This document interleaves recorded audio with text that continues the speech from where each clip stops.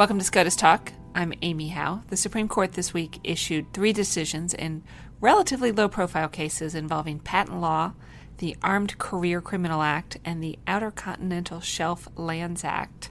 They also added 5 new cases to their docket for next term.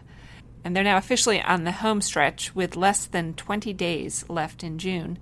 They've got 24 cases to decide. Joining me to talk through the home stretch in June is Tom Goldstein. Tom, thanks for joining us. Hey there. So the justices are only scheduled to sit to release opinions twice more, on Monday, June 17th and Monday, June 24th. But presumably they'll add somewhere around 3 more days to release opinions, maybe Thursday, June 20th, and a couple of days the week after that. We don't know. Right. You never know until they let you know, and they don't let you know until at least the Monday of that week, but that would be their usual habit. And can you give us a sense of what's going on behind the scenes at the Supreme Court? Are they done writing opinions now? Are they going back and forth on sort of the drafts, finalizing them? Right. So the process of doing first drafts of opinions is over. There's an internal deadline. It's now passed. And it passed a decent while ago. And so we now are in the period in which they are past doing initial drafts of opinions. Right now, they are going back and forth. Majorities will have been circulated. Dissents will have circulated. They'll be improved. They'll respond to each other, and they'll have comments. So, for example, someone will have circulated a majority opinion from April, and one of the members of the majority will say, well, I'm ready to join this opinion if you make these 4 changes. So it's into the fine detail now, and a lot of resources are going into that because, of course, the court and its staff are not getting ready for any upcoming oral arguments. That's, on the shelf until October. But presumably we're still now at this point sort of getting the opinions as they're ready. There's not some sense that we need to space out the opinions so that we're releasing them at the right number at the right time or in any order of profile or anything like that. Yeah, that's definitely not how the institution works. They do have a real general practice of trying to avoid deciding more than 5 or conceivably 6 cases during a day. But besides that, it's just first in, first out when it comes to them being done. People might think that the court holds back the most important cases till the end of the term, and that's not what's going on. It's just that those are the hardest fought ones frequently. And so people have the right, justices have the right to go until the very bitter end saying that they want to make further revisions. And that's why we sometimes get, a major case in 3 different days in the last week of June. Let's take a closer look at a couple of the major cases that are left. The first one is one that maybe we didn't have the sense was necessarily going to be a case that we'd all be waiting for at the end of June. It's a case called Gundy versus United States. It was argued on October 2nd, and it deals with the non-delegation doctrine, which is a doctrine that bars Congress from giving its legislative power to another branch of government unless Congress provides an intelligible principle to guide the government officials who will be implementing the law. And the question in Gundy is whether a law called the Sex Offender Registration and Notification Act violates the non-delegation doctrine because it gives the U.S. Attorney General the authority to decide whether the law's registration requirement for sex offenders applies to sex offenders who were convicted before the law went into effect. So as I said, it was argued on October 2nd. One of the things about the Supreme Court is that they make a real effort to divide up the workload evenly, not just over the course of the entire term, but from each sitting, which is the 2-week period during the months from October to April when they hear oral arguments from sitting to sitting. So from the October sitting, Justice Sonia Sotomayor was the only justice who hasn't written for the October sitting yet. So presumably she's writing the decision in Gundy. It's a case in which there were only 8 justices participating because it was argued before Justice Brett Kavanaugh took the bench. So we know that, but we don't really know why it's taking so long. This is something that is a hot topic on the live blog that we run every week. It's a hot topic in the press room. Any insight into what's going on here?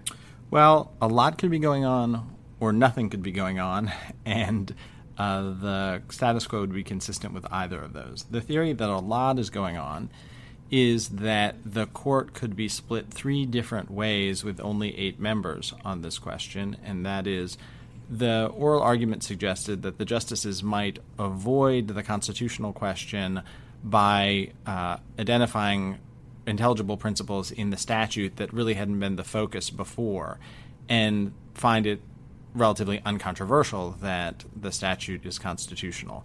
So there could be members of the court who think that. There could be members of the court who want to expand the non-delegation doctrine to impose more limits on Congress and to require it to be more detailed in the laws that it writes. And there could be people who have a very lax view of that. So I mean, this is a case where the justices probably don't care a ton about this individual statute, but the legal principle is massively important and is one that lawyers and hence justices love. Non-delegation is just a very, very significant but underexplored doctrine in the law. The theory that a lot could be going on also could involve the loss of a majority opinion. So we do have situations in which a case is assigned to someone like Justice Sotomayor, and during the course of the writing of the majority and dissenting opinions, it turns out that a 5-4 case flips and becomes 5-4 the other way, and that can slow things down because the dissent has to be converted into a majority opinion and vice versa. That would be strange here because you have only 8 members of the court. So it would have to be 5-3 one way, flipping and becoming 5-3 the other way, which would be pretty unusual, and the oral argument didn't suggest that was happening. So the theory that nothing is going on is the prospect that the case is 4-4. There'll be times, or it wouldn't be that nothing's going on, but not much is going on. Sometimes a case will be hard-fought, it'll be 4-4, and the court will go until the bitter end, the last day of the term, trying to work out whether you can get to a 5-justice majority. And so we have had recent terms where you'll get to the last day, and there'll be an announcement that a judgment is affirmed by an equally divided court. So that it's possible that this will all end with just a sigh, and no resolution. If you were to ask me, I think it's the first possibility. There's just, a lot going on in the case. There are several theories that it could be resolved under, and, some cases just take a long time. All right. And if you're wrong, no one will remember it. Oh, people will remember this forever. All right.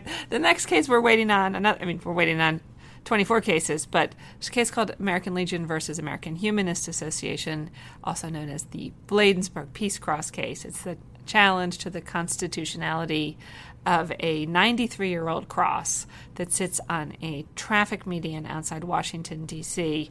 The tea leaves are kind of hard to read for this one. It was argued in February, which only had 6 cases to start. There are 3 cases that haven't been decided yet. Only Justices Thomas, Sotomayor, and Kagan have written so far, so they're unlikely to be writing the decision in that case. But otherwise, it's hard to make many predictions. Justice Samuel Alito has only written 2 majority opinions for the term so far, which suggests that he could be writing. He could be writing. Who knows what he'll be writing? But this seems like a possible opinion that he could be writing. Sure, one would really look at it this way: it's a Establishment Clause case. It's very fraught in the Supreme Court.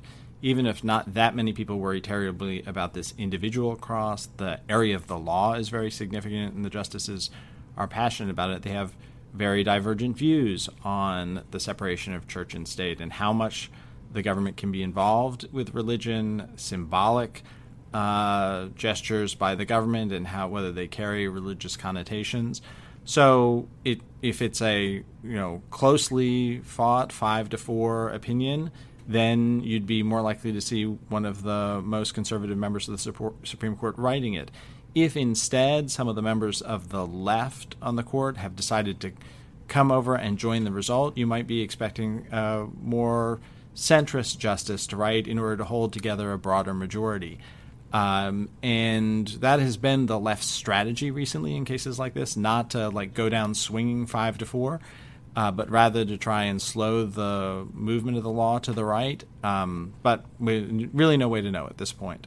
If you were to ask me, the fact that Justice Alito has so few opinions out, ironically would suggest that he's not writing this opinion because it suggests he has fewer opinions in the end. But again, no way to know. In March, the Supreme Court heard oral arguments in 2 partisan gerrymandering cases. One was a challenge to North Carolina's congressional map. The other was a challenge to a single federal congressional district in Maryland. Here, too, it's kind of too soon to read the tea leaves because only Justices Thomas and Sotomayor have written majority opinions.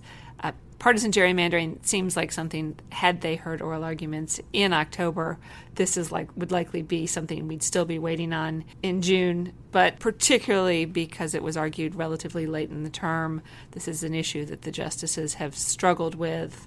They essentially punted on partisan gerrymandering when they heard oral arguments in 2 partisan gerrymandering cases last term.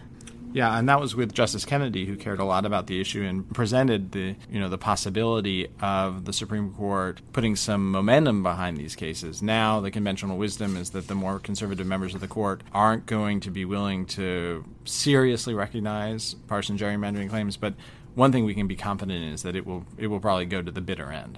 Another case that's probably going to go to the bitter end, but is certainly sort of on the clock, so to speak, is the census citizenship case, Department of Commerce versus New York. This is the challenge to the decision to add a question about citizenship to the 2020 census. 2 weeks ago, the challengers notified the Supreme Court about new evidence that they said indicates that a Republican redistricting strategist had played an important role in the decision to add the question, and that the question had been added to give an advantage to whites and Republicans in upcoming elections. The government responded, said the challengers' accusations were baseless. Meanwhile, the justices are presumably still moving along, writing opinions in the case. This was a case that I thought after the oral argument certainly looked like there were 5 votes among the conservative justices for the government. And it seems to me unlikely that this evidence probably is going to do much more than sort of add a couple of footnotes to the opinion. But we'll find out.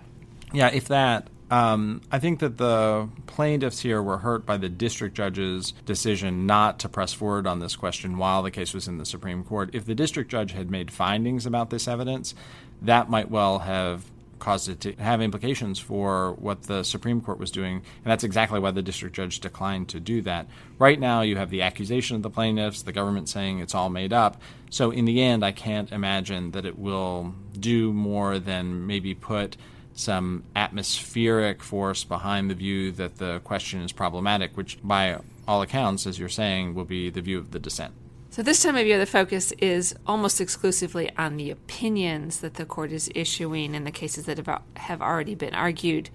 But at the same time, the court's also building its docket for next term. This month is generally the last chance to grant review in cases for next fall. The Supreme Court has had on its cert docket for much of 2019 3 separate petitions involving the Trump administration's decision to terminate the program known as DACA, Deferred Action for Childhood Arrivals, which was a program started by the Obama administration that allowed young people who'd been brought here without documentation as children to apply for protection from deportation. The Trump administration had decided to wind down the program. 3 different lower courts had blocked the government from ending the program, and so the Trump administration had asked the Supreme Court to weigh in.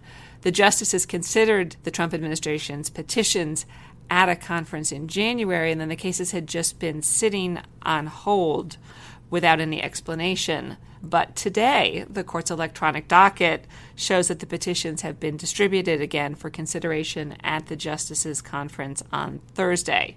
Now, the justices have had a practice for the last couple of years of only granting review after they have considered cases at least 2 conferences. So is this a sign that perhaps they're trying to at least give themselves room to consider them at 2 conferences and grant review before they take off for their summer recess?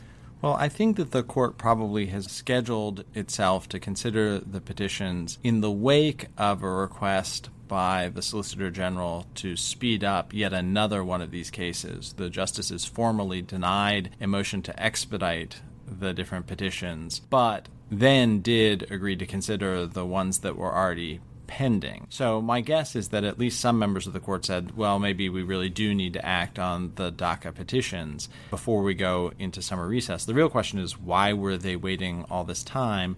There's no obvious answer for that. It may well have been, for example, that there is another case on the docket that they think has implications for DACA, and that would probably be the census case and the question of how much deference you give to government agencies. It's not particularly on point, but it's the one that comes to mind. It's what you got. Yeah. Fundamentally, I think if I were the Supreme Court here, and I'm not involved in these cases at all, I would be annoyed because these cases are stupid on some level, and that is 3 courts have said to the administration, the reason that you have given for withdrawing DACA is invalid. But everybody knows that the administration could give another reason and withdraw DACA. The administration could solve this problem itself in a rulemaking and just say, this is the process that you need to follow. And in fact, the court did, I should say, decide a case on what procedures have to be followed, whether you have to follow notice and comment rulemaking. And so it's possible that the justices are now considering DACA in light of that ruling that they just issued. So that would be another possibility. There was a case called Azar versus Alina Health Services. Is right. That? And where they said that notice and comment rulemaking was required. So it's possible for that principle of administrative law. But because the administration could solve this problem very quickly itself by just giving a correct rationale, which would simply be, we don't like the policy, they withdrew it on the ground that it was illegal. And if they had instead said, we're just using our discretion, the president decided he doesn't want to do DACA anymore, it's just that the Trump administration doesn't want to take the political hit from doing that. So I think the justices, if I were the justices, I would be annoyed at being put in this position in the first place. It might have informed some of the members of the court not being in any rush to decide the issue. Speaking of things that have been sitting on the docket for a while, so last term the Supreme Court heard the case of a man called Jack Phillips, the Colorado baker who declined on religious grounds to bake a custom cake for a same-sex couple. The Supreme Court last term issued a relatively narrow ruling. They said the Colorado Administrative Agency that ruled against Phillips had treated him unfairly because it was too hostile to his religious beliefs. The Supreme Court didn't answer what everyone regarded as the key question in the case, which was whether or not he can be compelled to bake a cake for a same-sex couple or whether that would violate his right to freedom of speech. That question is back at the Supreme Court in the case of an Oregon couple who declined to bake a cake for a same-sex couple. The Supreme Court will have considered that case now at 10 consecutive conferences. It's been distributed for the conference on Thursday, June 13th. Yeah, and so one thing to recognize here is the difference in treatment between the DACA cases and this one. The DACA cases have just been sitting on a shelf. The justices haven't been considering them week after week, unlike the new religion case, which has been considered week after week after week. And so the follow-on to the Colorado Baker case, it suggests that someone is writing something. And that would most likely be, or in fact almost certainly would be, a dissent from the denial of cert. Now, you don't know that cert will be denied because not infrequently that process results in the court granting cert, that whoever the opinion author is eventually persuade someone to give them a fourth vote, for example. But my guess is that here sometime soon we'll get an order denying cert, and there'll be a lengthy opinion from one of the conservatives saying we should have taken this case. We should have taken this case because we've essentially taken this case before. Yep. We'll wait and see. We're expecting orders and opinions on Monday, June 17th. Tom Goldstein, thanks for joining us. Thank you for having me. That's another episode of SCOTUS Talk. Thanks for joining us. Thanks to Casetext, our sponsor, and thanks to our production team, Andrew Ham, Edith Roberts, and John Levitan.